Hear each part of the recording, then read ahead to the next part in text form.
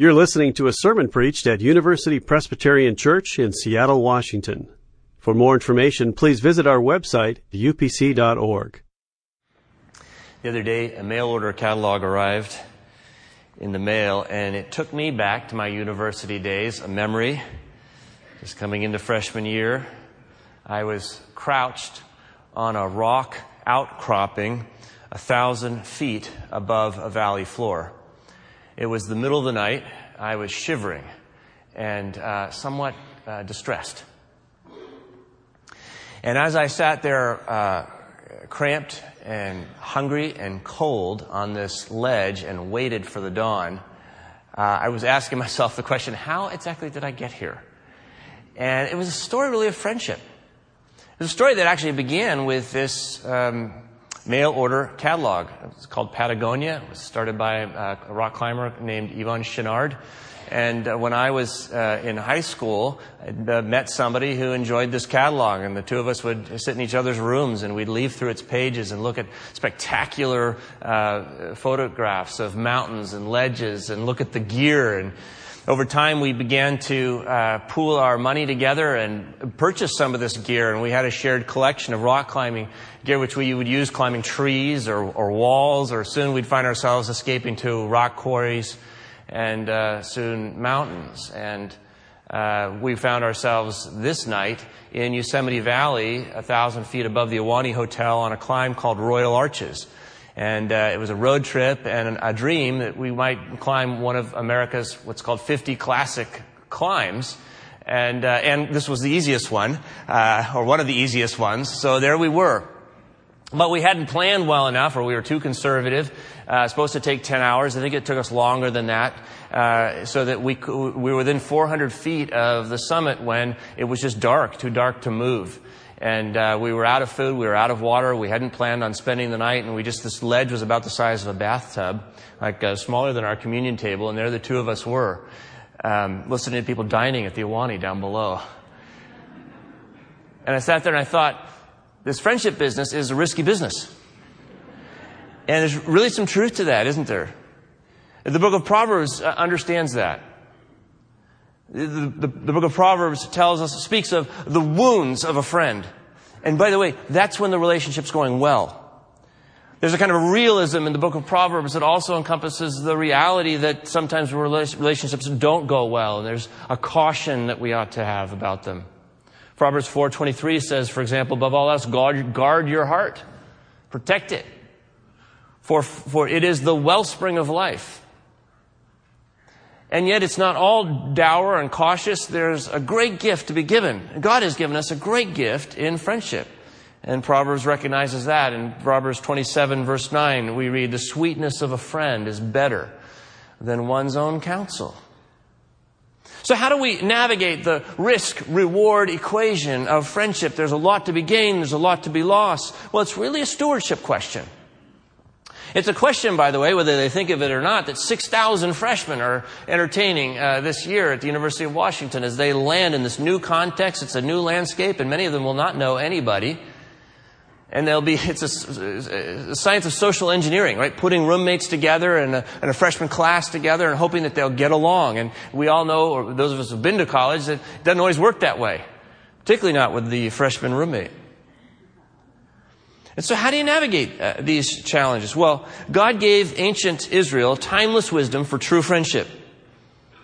And I would invite you to open up the Bible to one of those passages in Proverbs that addresses the theme of friendship, and that's on page 531 of the Pew Bible. If you brought your own, it's Proverbs chapter 27, verses 5 through 10.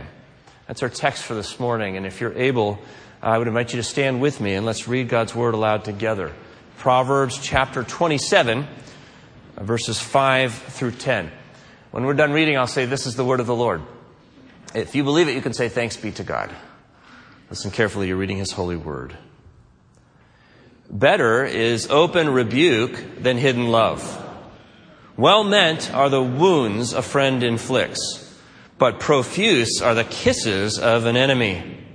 The sated appetite spurns honey, but to a ravenous appetite, even the bitter is sweet. Like a bird that strays from its nest is one who strays from home. Perfume and incense make the heart glad, but the soul is torn by trouble. Do not forsake your friend or the friend of your parent. Do not go to the house of your kindred in the day of your calamity. Better is a neighbor who is nearby than kindred who are far away. This is the word of the Lord. The grass withers and the flower falls, but the word of the Lord lasts forever. Please be seated. We read that way too quickly. Proverbs are like riddles, and you really have to let them sit in your head for a while and puzzle over them. We'll do that with these 6 Proverbs in a moment, but I just want to remind us that we're asking this question, how do we navigate the risk-reward equation of friendships in the context of stewardship? Just to review what we discussed last week, a steward is someone who manages the resources of another. But when I find myself assuming that life is mine to do what I will, then what we call that is not a steward, but a consumer. Raises a question for us when we think about friendship. When we speak of my friend, we use that phrase, my friend. What do we mean by the possessive pronoun? My. There's a consumer perspective that we can bring to friendship, and it's just kind of the way it's our default mode. The consumer perspective asks the wrong set of questions. We ask, is she my friend? As though she could be my own possession. Or does this relationship meet my needs? As though my own satisfaction were the goal. How could I get him to do these things? Confusing the difference between manipulation and friendship. This is a consumer perspective. But when we flip that around and we begin to ask about our friends through the perspective of stewardship, then we raise different questions. We begin to ask ourselves, well, what if this friend isn't so much mine as God's? And what is God's purpose for this relationship? How is it that this friendship can thrust us further and deeper into what God is doing in the world? And we might ask ourselves the old campground question. You know, when you go camping, minimum impact camping says, do I leave this place better than the way I found it? Do I leave you better than the way I found you if we've had a friendship together? At the end of the day, will you be a better person because our lives crossed? See, that's the stewardship question, friendship. God, remember, a steward is someone who takes God-given resources and uses them for God-given purposes. So I want to suggest this morning, before we even look at these Proverbs, that a true friend is somebody who takes second place. A true friend takes second place. Not just second place behind the friend, but even more importantly, second place behind God. God will always be first place in this relationship. And it is these 6 Proverbs that help us to see how that might happen.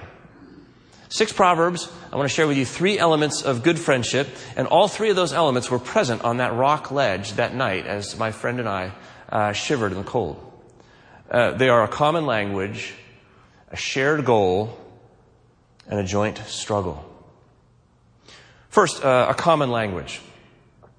You know that rock climbers talk funny. If you've ever seen them or gone rock climbing, you know there's a whole language. They say, on belay, belay on, climb in, climb on, slack, up rope. There's a whole way. It's technical language. It's very important for obvious reasons, given the dangers of climbing, that they communicate well.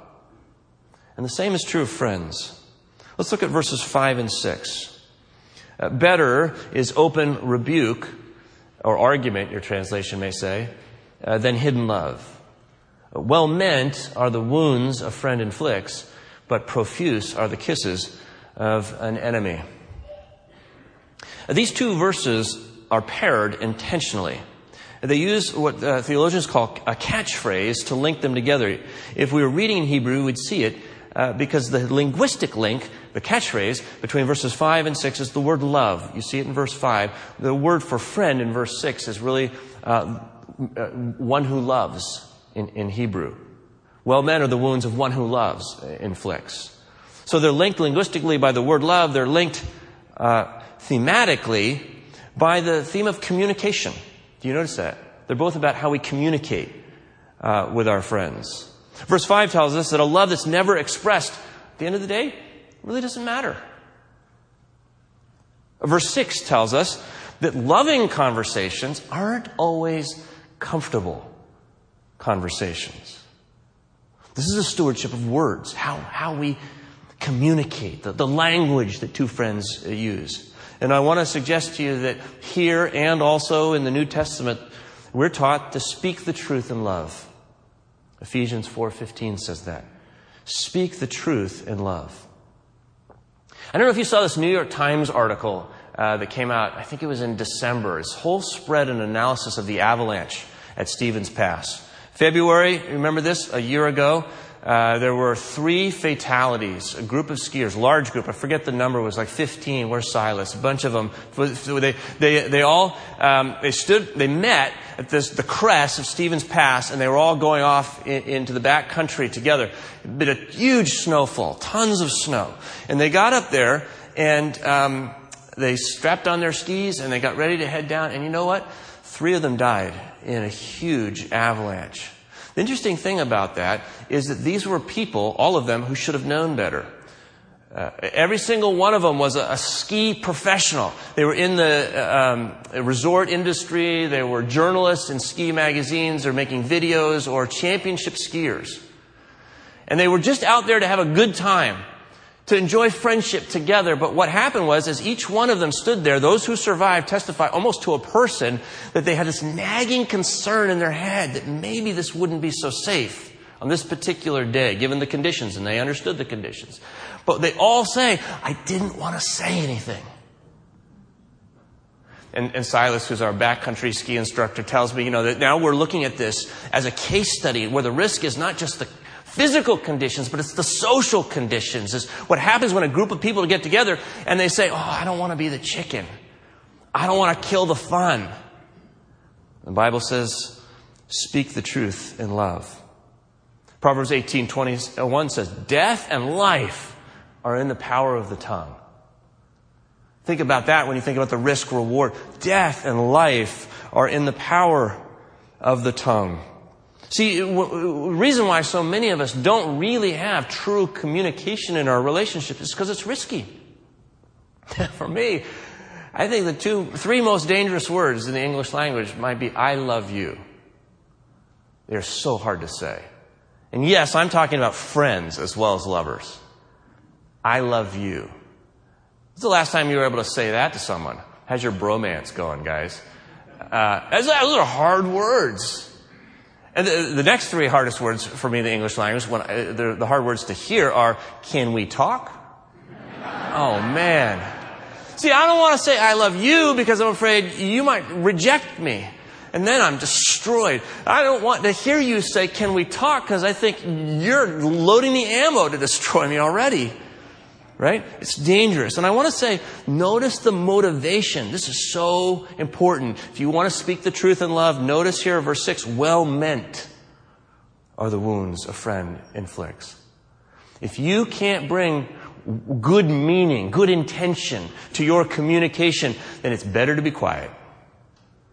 Don't communicate anything at all. Speaking the truth in love has been so abused that people use it really for judgment or for revenge or for manipulation. If you can't bring the Spirit of Jesus Christ where you really know that you're saying something for love and you really know that somebody is ready at that point in time, it's a timely word as well as well meant, don't say anything at all.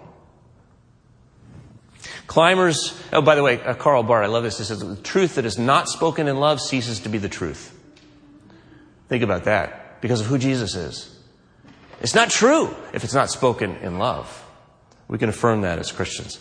Climbers and friends have a common language. The question is, how do we communicate? What does it mean to put ourselves in second place in a relationship, second place to God with our words as we steward those? The second element of good friendship is a shared goal. First, we saw a common language. In these next 2 verses, a shared goal. There's one thing about 2 climbers who are on a cold ledge in the middle of the night. They both want the same thing. They both want to get to the top. That's what it's all about. There's no ambiguity about that. And there should be no ambiguity about the goal in a relationship, because whether a relationship has an explicit goal or not, every friendship has a goal. You're coming together around something, for better or for worse. Let's look at verses 7 and 8. The sated appetite spurns honey, but to a ravenous appetite, even the bitter is sweet. Verse 8, like a bird that strays from its nest is one who strays from home. Again, we'll find that a compiler, the men of Hezekiah, as we're told earlier, here have linked these two proverbs together linguistically. Both of them repeat a word that starts with N in Hebrew, by the way. You can see the repeated word in English, though. In verse 7, it's appetite. In verse 8, it's strays. They're linguistically linked, but they're thematically linked as well, in that each of these talks about what happens in a relationship when the goal is missed. You see that they're kind of negative. Verse 7 shows what happens if I'm too full for a friend. I might miss honey, which is supremely valuable. Or so starved that I might gorge myself with destructive substitutes. Bitterness. Even bitterness can be sweet when you're that hungry. Verse 8 shows us the dislocation that we feel when we run away from friendship. The stresses, the hardships of friendship, and finally, I just got to get out of this nest. So what's the goal? If there's a shared goal in friendship here in these texts, what is the goal? I want to suggest to you it's growth. After all, what is food for? But nourishment to grow. And what is a nest for? But it's a safe environment in which the young mature. And so this is the context and the purpose, the goal of true friendship. So we're talking here in these Proverbs about the stewardship of growth. And the New Testament captures the principle that's here as well, I think, when it says build each other up. Remember, we saw the common language encourage us to speak the truth in love, but here a shared goal teaches us to build each other up. That's where we're going. The top for us is maturity in Jesus Christ. Michael Mattias is now the head of the thoracic surgery at Masonic Cancer Center. He's a surgeon. And he's very well respected, but it hasn't always been that way, and his life hasn't always been particularly respectable. When he was college age, he was in and out of jail, arrested 24 times, a police record. He was an addict. He was a high school dropout. And even his own girlfriend, on and off, described him as, quote, a lost soul, Michael Mattias. But it didn't stay that way. There was an inflection point in his life because one day he found himself delivering designer furniture to a man's house whose name was Stacy Roebuck. And Stacy Roebuck took the time to get to know this delivery man, asked him a few questions, and rather liked him and found him to be quite bright. And he asked him, would you come again and help me assemble my child's play set? And soon a relationship was formed, and they found themselves watching Saturday football games together, and Stacy invited Michael over for dinner regularly. It was that relationship that changed his life. It was Stacy who one day asked him, would you ever consider being a doctor? And Michael laughed. But it was that relation, that friendship, that allowed him to believe more about himself and his future than he ever could believe. And look at how that friendship changed, I think, both of those men. Proverbs 27:17 says, iron sharpens iron, and one person sharpens the wits of another. Psychologist Carlin Flora said recently in Time magazine, if you truly want to change some aspect of your life, develop friendships with people who aspire to the same goals as you. Friendships are about change and transformation. Build each other up. Now I ask myself, why the self-imposed isolation? I know I want my life to change. I know I need growth. What is it that keeps me from this goal in my life? Is it that my calendar is too full, that I wouldn't be able to open myself up to a friend? Is it that I'm too lazy and I'm not willing to do the work that friendship requires? Is it a matter of my attention? I'm not paying attention to the friends that are there, or the people that are available in my life that God has provided for me to have a friendship with. am I displacing what would be healthy friendships by gorging myself on substitutes for intimacy that really aren't healthy, that really won't allow me to grow? Have I exaggerated the importance of my own autonomy and freedom so that I have lost a sense of what a friend could do for me, the value of friendship? Or are friends just too draining? I'm too exhausted or too stressful and I've run away too many times. Why? Climbers and friends ask questions like, what's our goal? For us as Christians, how are we growing in Christ together in this relationship? We take second place to God and to another person with our goals. Finally, there's a joint struggle. Climbers, have a rope. It is that rope that holds them secure and safe. It is that rope, that bond between them that allows one person who is fixed to the rock at all times to allow the other person to extend themselves across the dangers on the face of the rock and towards the goal. Ironically, it's the bond between them that grants them the freedom to achieve the goal. It's the rope. It's a joint struggle. They share it together. Verses 9 through 10. Let's look at this one last time. Perfume and incense make the heart glad, but the soul is torn by trouble. Actually, I want you to see the little footnote there. And if you're reading the NIV, you've got a better translation here. But the footnote in our Bible here will take us down to an alternative translation, which I think is better. And so the second half of that verse should read, "The sweetness of a friend is better than one's own counsel." Perfume and incense make the heart glad, but the sweetness of a friend is better than one's own counsel. And then verse 10, "Do not forsake your friend or the friend of your parent. Do not go to the house of your kindred in the day of your calamity. Better is a neighbor who's nearby than kindred who are far away." Linguistically, again, these two are paired. There's a catchphrase. They're paired by the word friend. If you look at the footnote D, you see the word friend in verse 9, and verse 10 there, "Do not forsake your friend."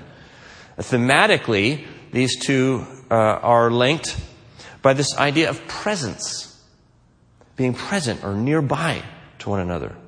Verse 9 gives us a picture of the joy of counsel that comes from the life of a friend. The word own down there in that little footnote is the word nephesh. It's soul or life in Hebrew. It's better than one's own counsel, or better than the counsel of a soul or the counsel of a life. When you've got someone who's that close to you, who shares not just their advice, but their life, their soul with you, that is sweet. It brings joy. Verse 10 describes the value of a friend who's present in crisis, where we're most vulnerable and alone. It's even better than a family member when you've got a friend like that. So we see here the stewardship of presence. Galatians 6:2 says, "Bear one another's burdens." That's that joint struggle. Gary Ingring tells a story of two friends in World War I. They enlisted together. They went overseas together. They fought side by side. And yet one day, under withering fire, one of these two friends fell, mortally wounded, was pinned down in the mud and the barbed wire. And his buddy was in a trench, and he reflexively started to go out to get him. And the sergeant pulled him back and said, "You'll never live.